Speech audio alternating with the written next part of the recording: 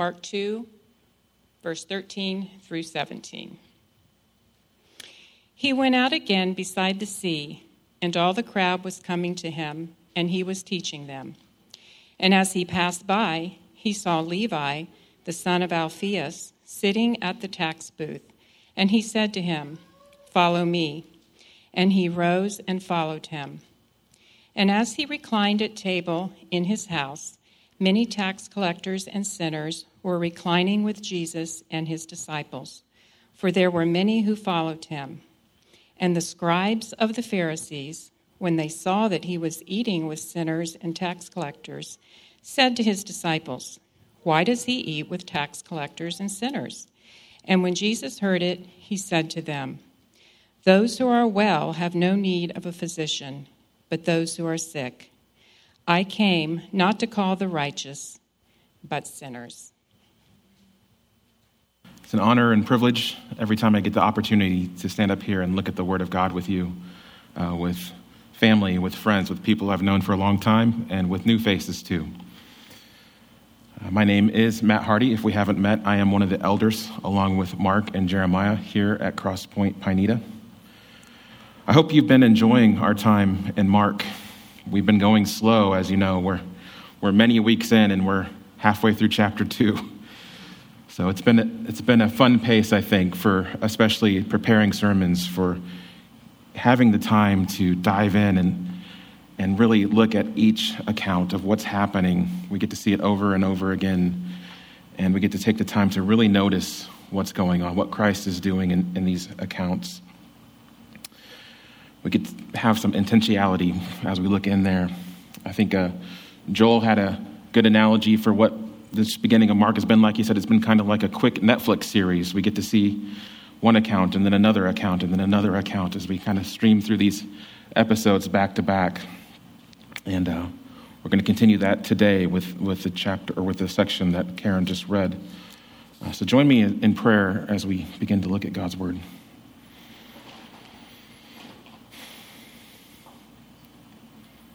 Father, we thank you for this opportunity today to look at your Word that you've so graciously recorded for us, that you've given to us, that you've preserved for us.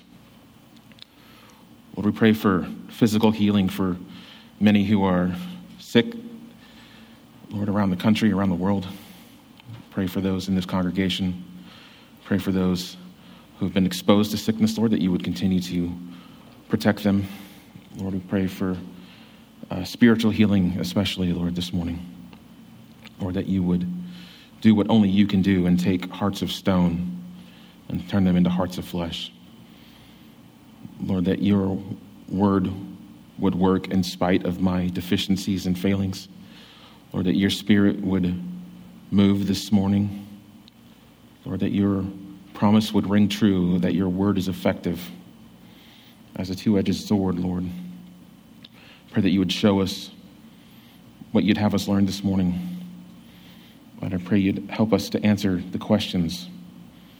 Lord, and I do thank you again for this gospel account that you've allowed us to work through, this book of Mark, Lord, that you've preserved for us, that we get to see a little more each Sunday, a little bit more of who you are and what you're doing. We pray all these things in your name. Amen. So I'm just going to do a quick review. We're going to look at some of these episodes real quick and start with at the beginning of Mark 1.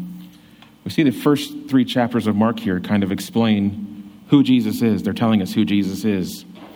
We see John the Baptist proclaiming ahead of Jesus who he is, what he's doing, that he's been sent to prepare the way for Jesus, that it's this Jesus who is coming. He's not even fit to tie his sandals. Quickly, Mark takes us into the baptism of Jesus, where God the Father tells us who Jesus is, right? The voice comes down, the dove comes down. We see this Trinitarian God physically in front of us. And we see God the Father proclaiming, "This is my Son in whom I am well pleased." Right? Then we quickly jump again, another episode of the the temptation of Jesus. We see Jesus in his humanity, right? We see that he is fully God and fully man, that he is hungry in the desert. And we see his connection to the Father, right? He's in a battle of wits with Satan himself, and rather than rely on his own strength, he quotes Scripture, and Satan twists the Scripture, and Christ quotes Scripture back. So we learn a little bit more about who he is. And then we see what he's doing, what he's come to do. We see Jesus begins his ministry, right? It's very quickly, he says, proclaiming the gospel of God and saying, the time is fulfilled and the kingdom of God is at hand. Repent and believe in the gospel. This is his ministry. This is what he's come to do. Offer the gospel. Offer the good news. We see him call his first disciples. He goes by the Sea of Galilee, and he finds some brothers, Simon and Andrew. And he finds James and John, his brother, and he calls them and they come. We see him engage with an unclean spirit, which shows his power over the supernatural as well as the natural. Again, he heals many in the next section. We see him willing and able to heal. Right? The people are coming and he is healing. He's preaching in Galilee. He's moving again. He went out and he prays, and he comes back and he preaches. And he said, it's time to go to the next town. We see him cleanse a leper, right? Breaking moral and Jewish law. He goes and does what he shouldn't have done, right? All the devout Jews and scribes and Pharisees would have said he shouldn't have done that. But he touches the leper. And he himself does not become unclean, but he remains clean, and the leper becomes healed. Last week in Easter, we saw both the physical and spiritual take place simultaneously when he heals the paralytic, right? He not only heals him, but he forgives him of sin, once again proclaiming who he is as the Son of God. And then we come to our section today where he calls Levi. So as we've been working through these accounts, these many accounts, we've been looking at some of the themes that we see over and over in these accounts. And one of them, obviously, is Jesus is moving. Right? Jesus is not sitting still in a town and waiting for people to come to him on the Sabbath or people to come to him to hear. He didn't set up shop in a synagogue somewhere and let everybody visit. Jesus is on the move already. We see him town to town, and sometimes in the synagogue and sometimes out in the country, and sometimes both in the same day. He's moving. We've seen Jesus is able to heal, right? He's able to heal physically. He's able to heal spiritually. We've seen Jesus is willing to heal. Not only is he able, he is willing. He is not rejecting the people who are coming to him and say, heal me, heal me. No, the masses are coming and he is healing. And there's not a quiz or a test you have to take to get in the door to see Jesus to get healed. Right? He's not even screening people. He's healing. And one of the key things we see throughout, and we'll see it again today, Jesus was not afraid of the unclean. Now, that may seem a little foreign to us, but this idea of cleanliness and uncleanliness was deeply rooted in the Torah, deeply rooted in Jewish tradition of contamination, right? Just being in the house of a leper, being in the vicinity of someone who is unclean can make you unclean yourself.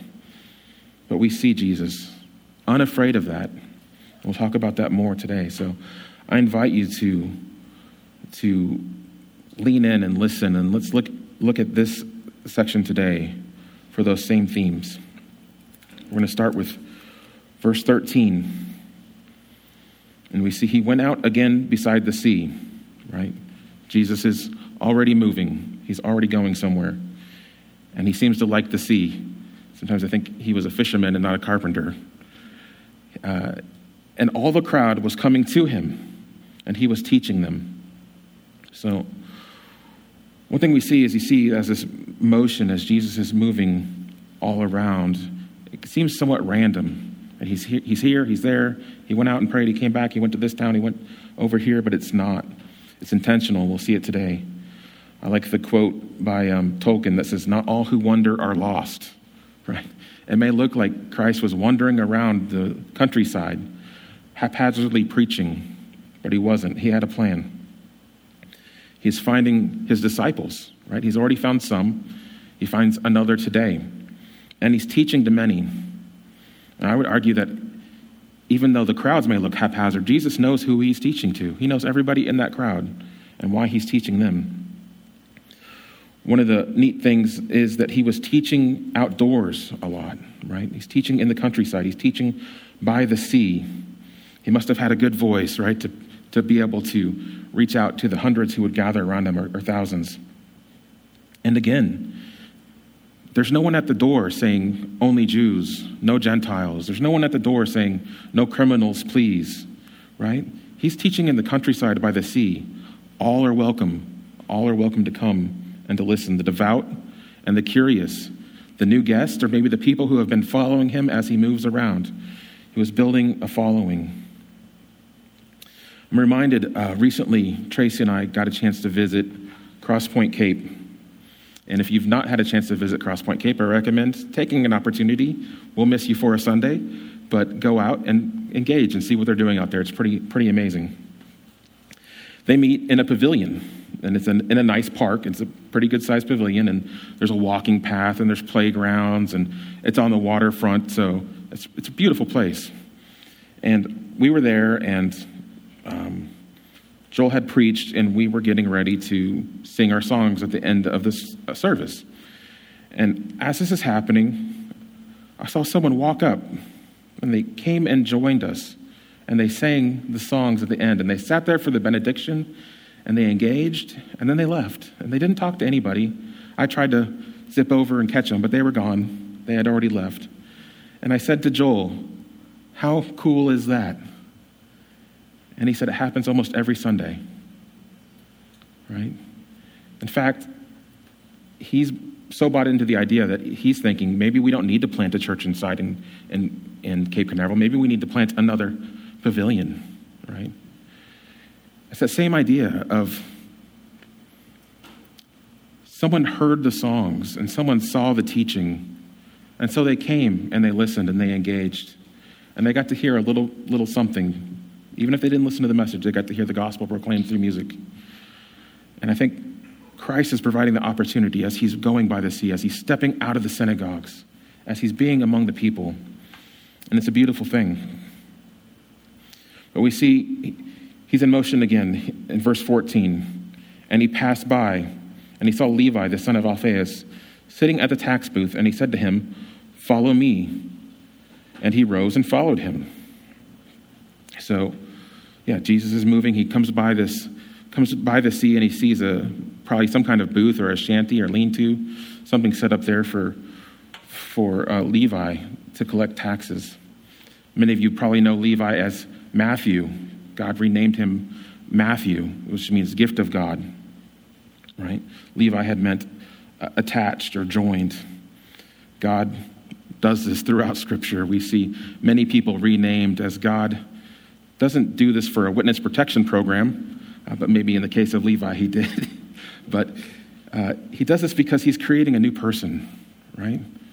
He's creating a new identity, and key to that is a name, right? So he's giving them a new name. He's giving Levi the name Gift of God, and we'll see that's significant.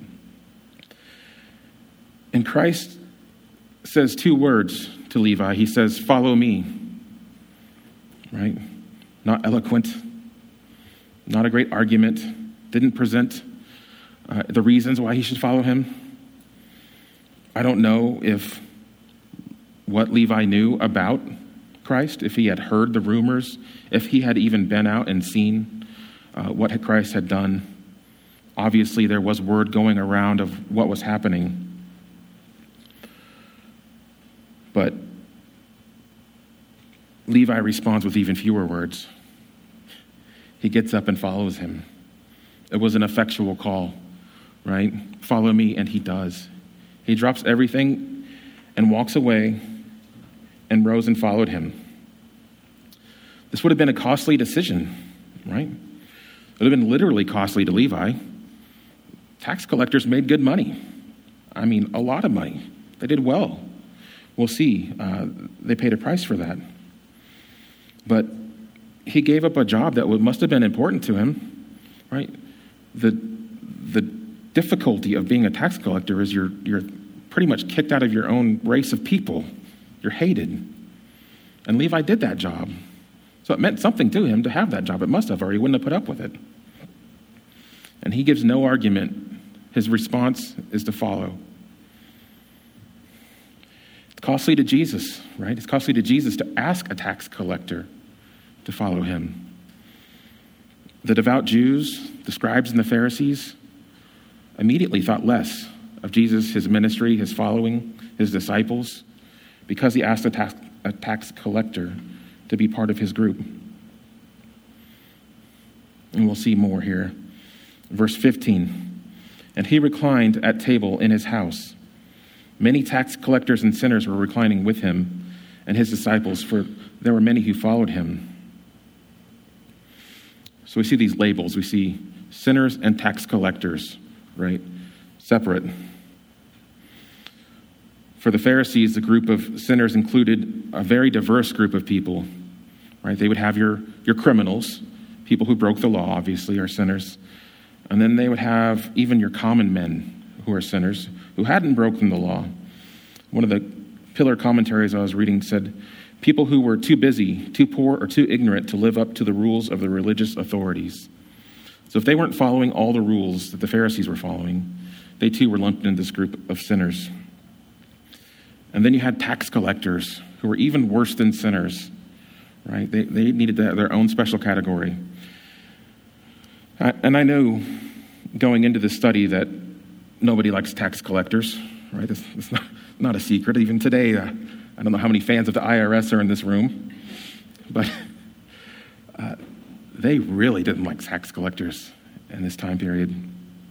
A book called the Mishnah, which was an oral tradition of Jewish law passed down into a written form, made it forbidden for Jews to even accept any kind of offering or alms from a tax collector, as it was considered stolen money.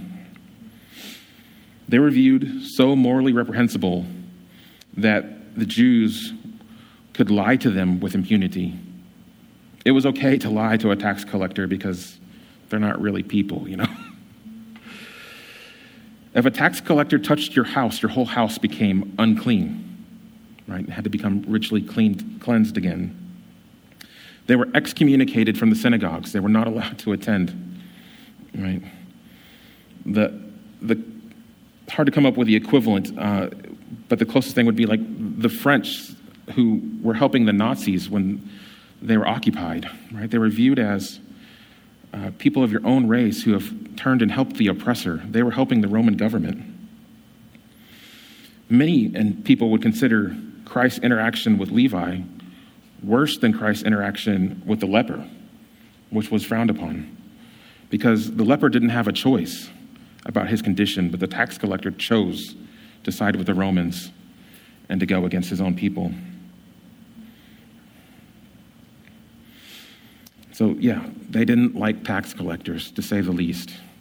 They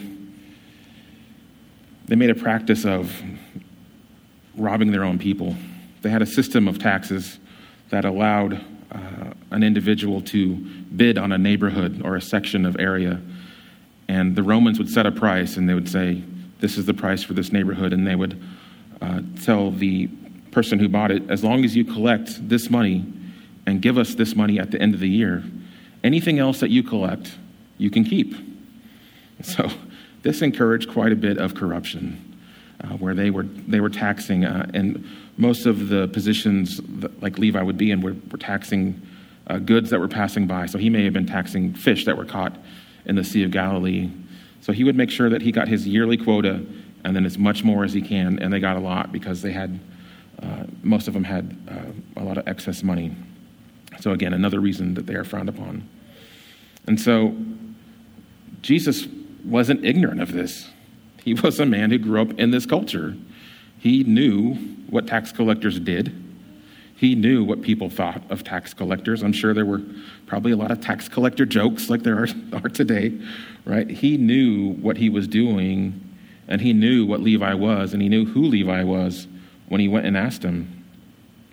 And so what does Jesus do with this information, right? Because he knew Levi's heart better than Levi knew Levi's heart. So what does he do with this information?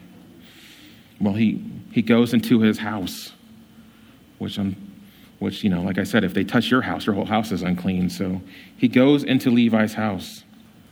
He reclines at his table, and he breaks bread and eats with him. Right, that's what Jesus does with this information. Each one of these things is a deepening of the connection with these outcasts. So in his house, Jesus would be considered unclean, of course, as anybody who was in there. Reclining at his table is significant in that it's the position of a feast or a party, right? He's not just casually eating. He's relaxing, having a good time with these people. And eating is significant. The Jews believed that when you ate with somebody, in some sense, you became the same person because you shared the same substance, right? So he was really, really tying himself together with Levi. And he was eating with Gentiles, again, strictly forbidden. So we see in verse 16, and the scribes and the Pharisees, when they saw that he was eating with sinners and tax collectors, said to his disciples, "Why does he eat with tax collectors and sinners?" So, right, seems like a question that they would ask, right? Why is he doing that? For all the reasons we just talked about, right? They knew who tax collectors were. They saw him engaging with these people. So there's also another reason. I'm going to look at where the Pharisees find their righteousness, and we have some insight to that in that same book, the Mishnah. I think there's a quote we have on the screen here. And it says, "He that occupies himself in the study of the law," this is talking about them, "is deserving of the whole world." Deserving of the whole world. He is called friend, beloved of God, lover of mankind. And it clothes him with humility and reverence and fits him to become righteous, saintly, upright, and faithful, and it keeps him far from sin and brings him near to virtue. And from him, men enjoy counsel and sound knowledge, understanding and might. Right? So this is what they're operating under. This is the pretense that they're living their lives, being far from sin. Right? What do they see? They see this teacher, this rabbi, engaging in the same house as these sinners, engaging in the same house as these tax collectors. So, again, with one of the commentaries I read, it says, the Pharisees would not have had a problem with what was happening if Jesus was eating with the sinners and the tax collectors on the condition that they changed their lives, right? That is not what happened. Jesus didn't say, "Hey, Matthew and friends, Levi and friends, I will come eat with you if." He didn't say, "I will come recline at your table if you reform your life, if you repent, if you forgive, if you pay everyone back that you stole from." It's not what happened. He came and ate with them. So we go on to 17 quickly, and he says, "And when Jesus heard it, he said to them, 'Those who are well have no need of a physician, but those who are sick, I came not to call the righteous, but the sinners.'" So I love this in the gospel. It's one of my favorite things when Jesus answers a question that nobody asked him, right? They asked the disciples, "Why is he doing this?" And we don't know why they asked the disciples, but chances are they were trying to stir up a little bit of trouble between the disciples and Jesus. But Jesus answered, just like he did previously when he heard it in their heart. And then he answered them a question that they didn't ask. So he answers this. And I like to think that Jesus was in the middle of his teaching and stopped and answered it. just to really make sure they heard him. And this is his answer. "Those who are well have no need of a physician, but those who are sick." So what is he saying here? In part, he's acknowledging he knows the people he's with are sick, right? He's here for the sick is what he just said. So he knows that he's with the people who are sick, and he's okay with it. And he's challenging anybody who would call themselves not sick, right? he's here for the sick. So if you're not sick, he's not here for you. Right? I wonder if the Pharisees got that, or the scribes, the Pharisees got that. So he makes it clearer, as he often does. He'll make another statement, and he says, I came not to call the righteous, but sinners. Right? This is good news for us, church. This is good news for Levi and his friends that day, and it still rings true as good news today, right? What is he requiring? Who did he come for? He came for sinners. He didn't come for the people who were self-righteous. He didn't come for the people who were working up their own salvation. He's challenging those who would say that they're not sick.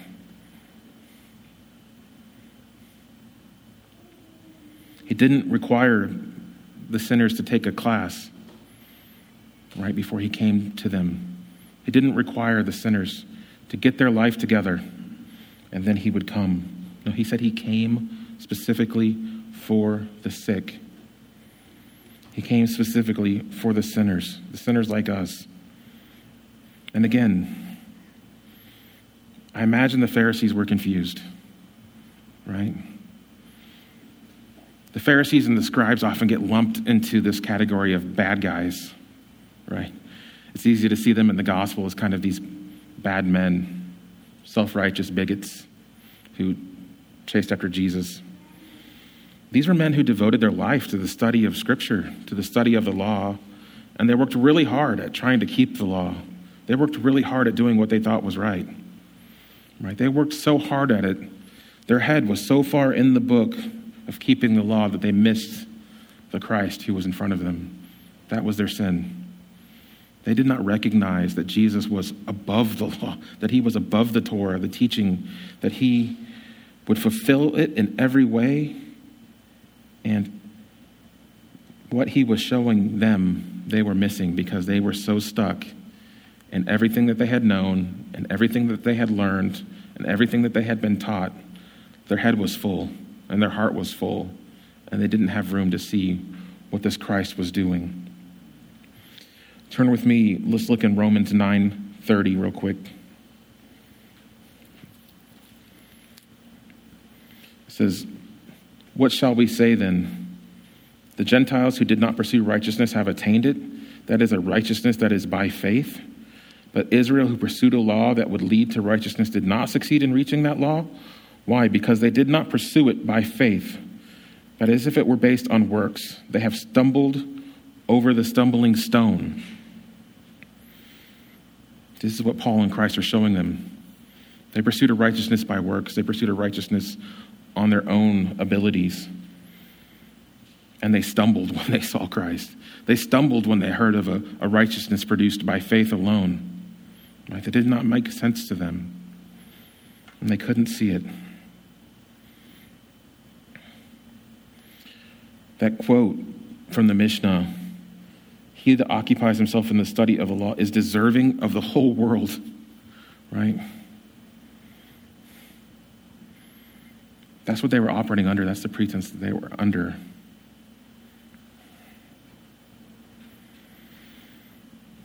It's so easy for self-righteousness to creep up, especially when you have a system of rules, when you have a system of laws. So often, I think our hearts turn towards self-righteousness because there might be a system, there might be a set of rules that I could follow where I wouldn't just have faith. Our hearts turn towards, if I could do A, B, and C, if I could read my Bible and go to church every Sunday and lead a small group and do this thing and get all my check marks on YouVersion, right? Then it would be okay. What Christ is showing us, what Paul was telling us was, we cry out for things that would crush us, right? If we want the law would crush us. We cannot keep the law, and yet we constantly turn towards it. Christ is proclaiming a new righteousness, one not based on works. Again, there's a parable in Luke 18 We're going to read a few verses from Luke 18, starting in verse 9. He also told this parable to some who trusted in themselves that they were righteous and treated others with contempt. 2 men went up into the temple to pray, one a Pharisee and the other a tax collector.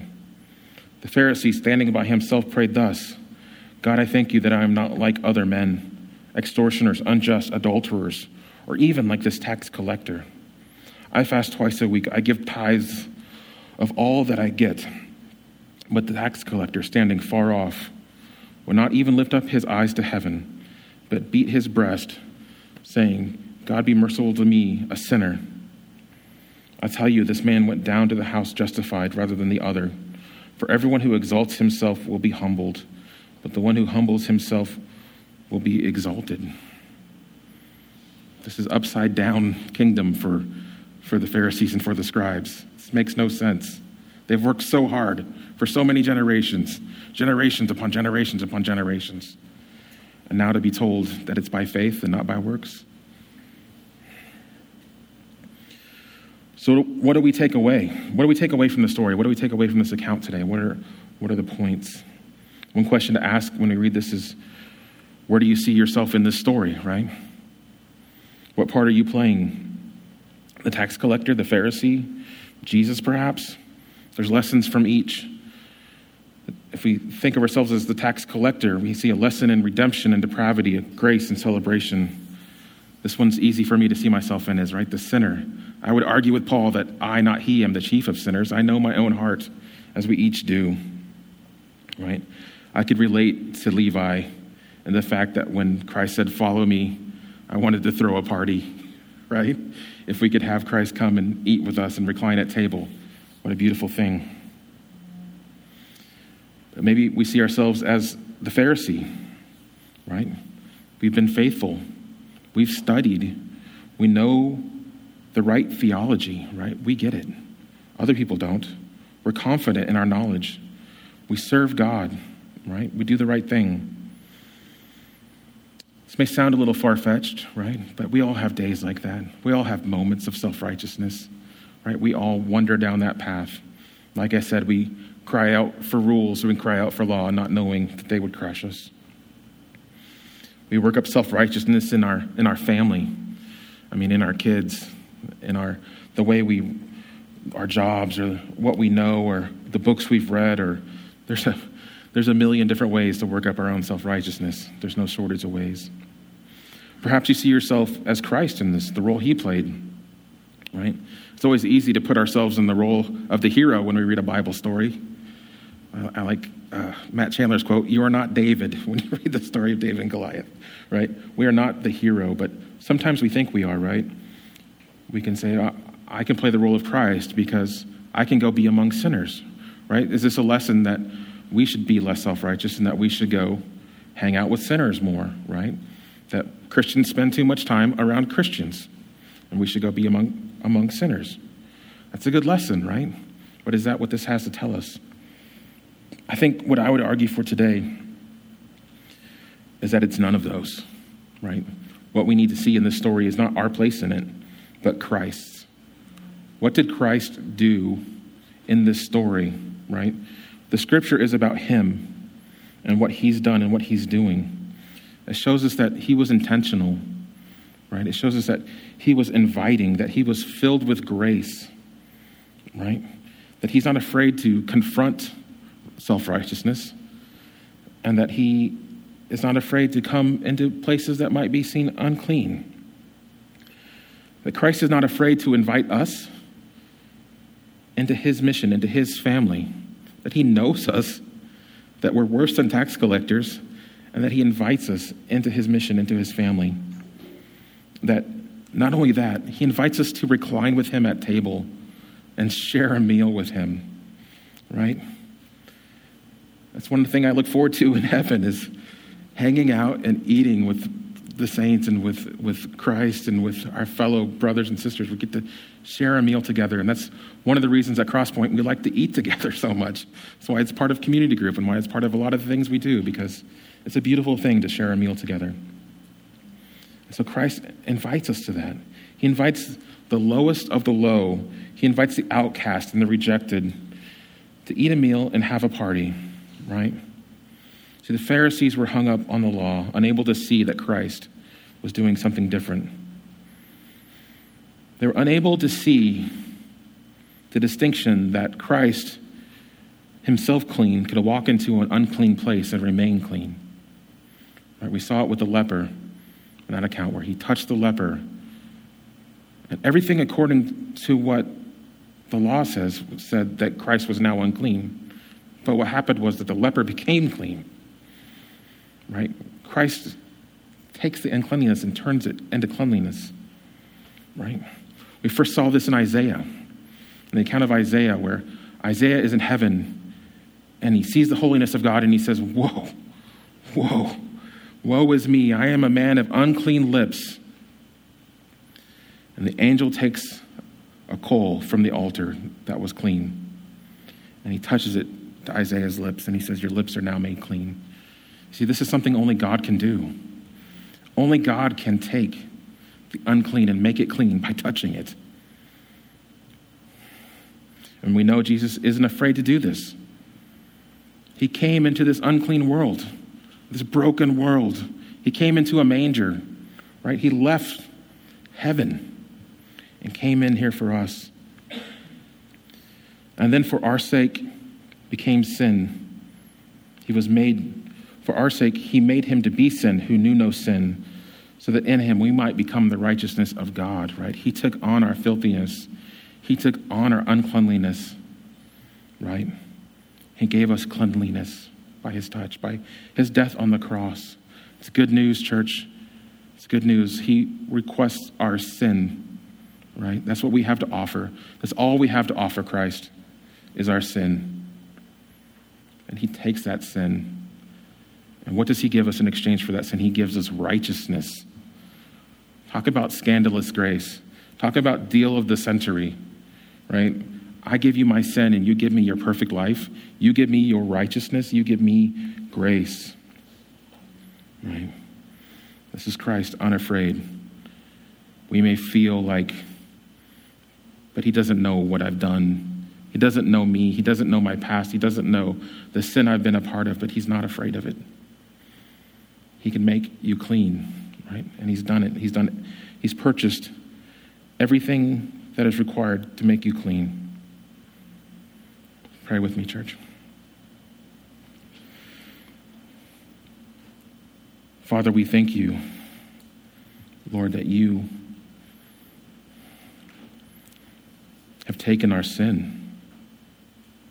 Lord, that you weren't afraid to step into this broken, dirty world and engage with unclean sinners. Lord, that you know us. You know our hearts better than we know ourselves. You know the extent of our sin, and yet you've invited us to table. You've invited us to break bread. You've provided your Son as a means of reconciliation. You've given the ultimate sacrifice of the perfect one and given us his perfection. Lord, thank you is not enough. And be with us as we continue in worship.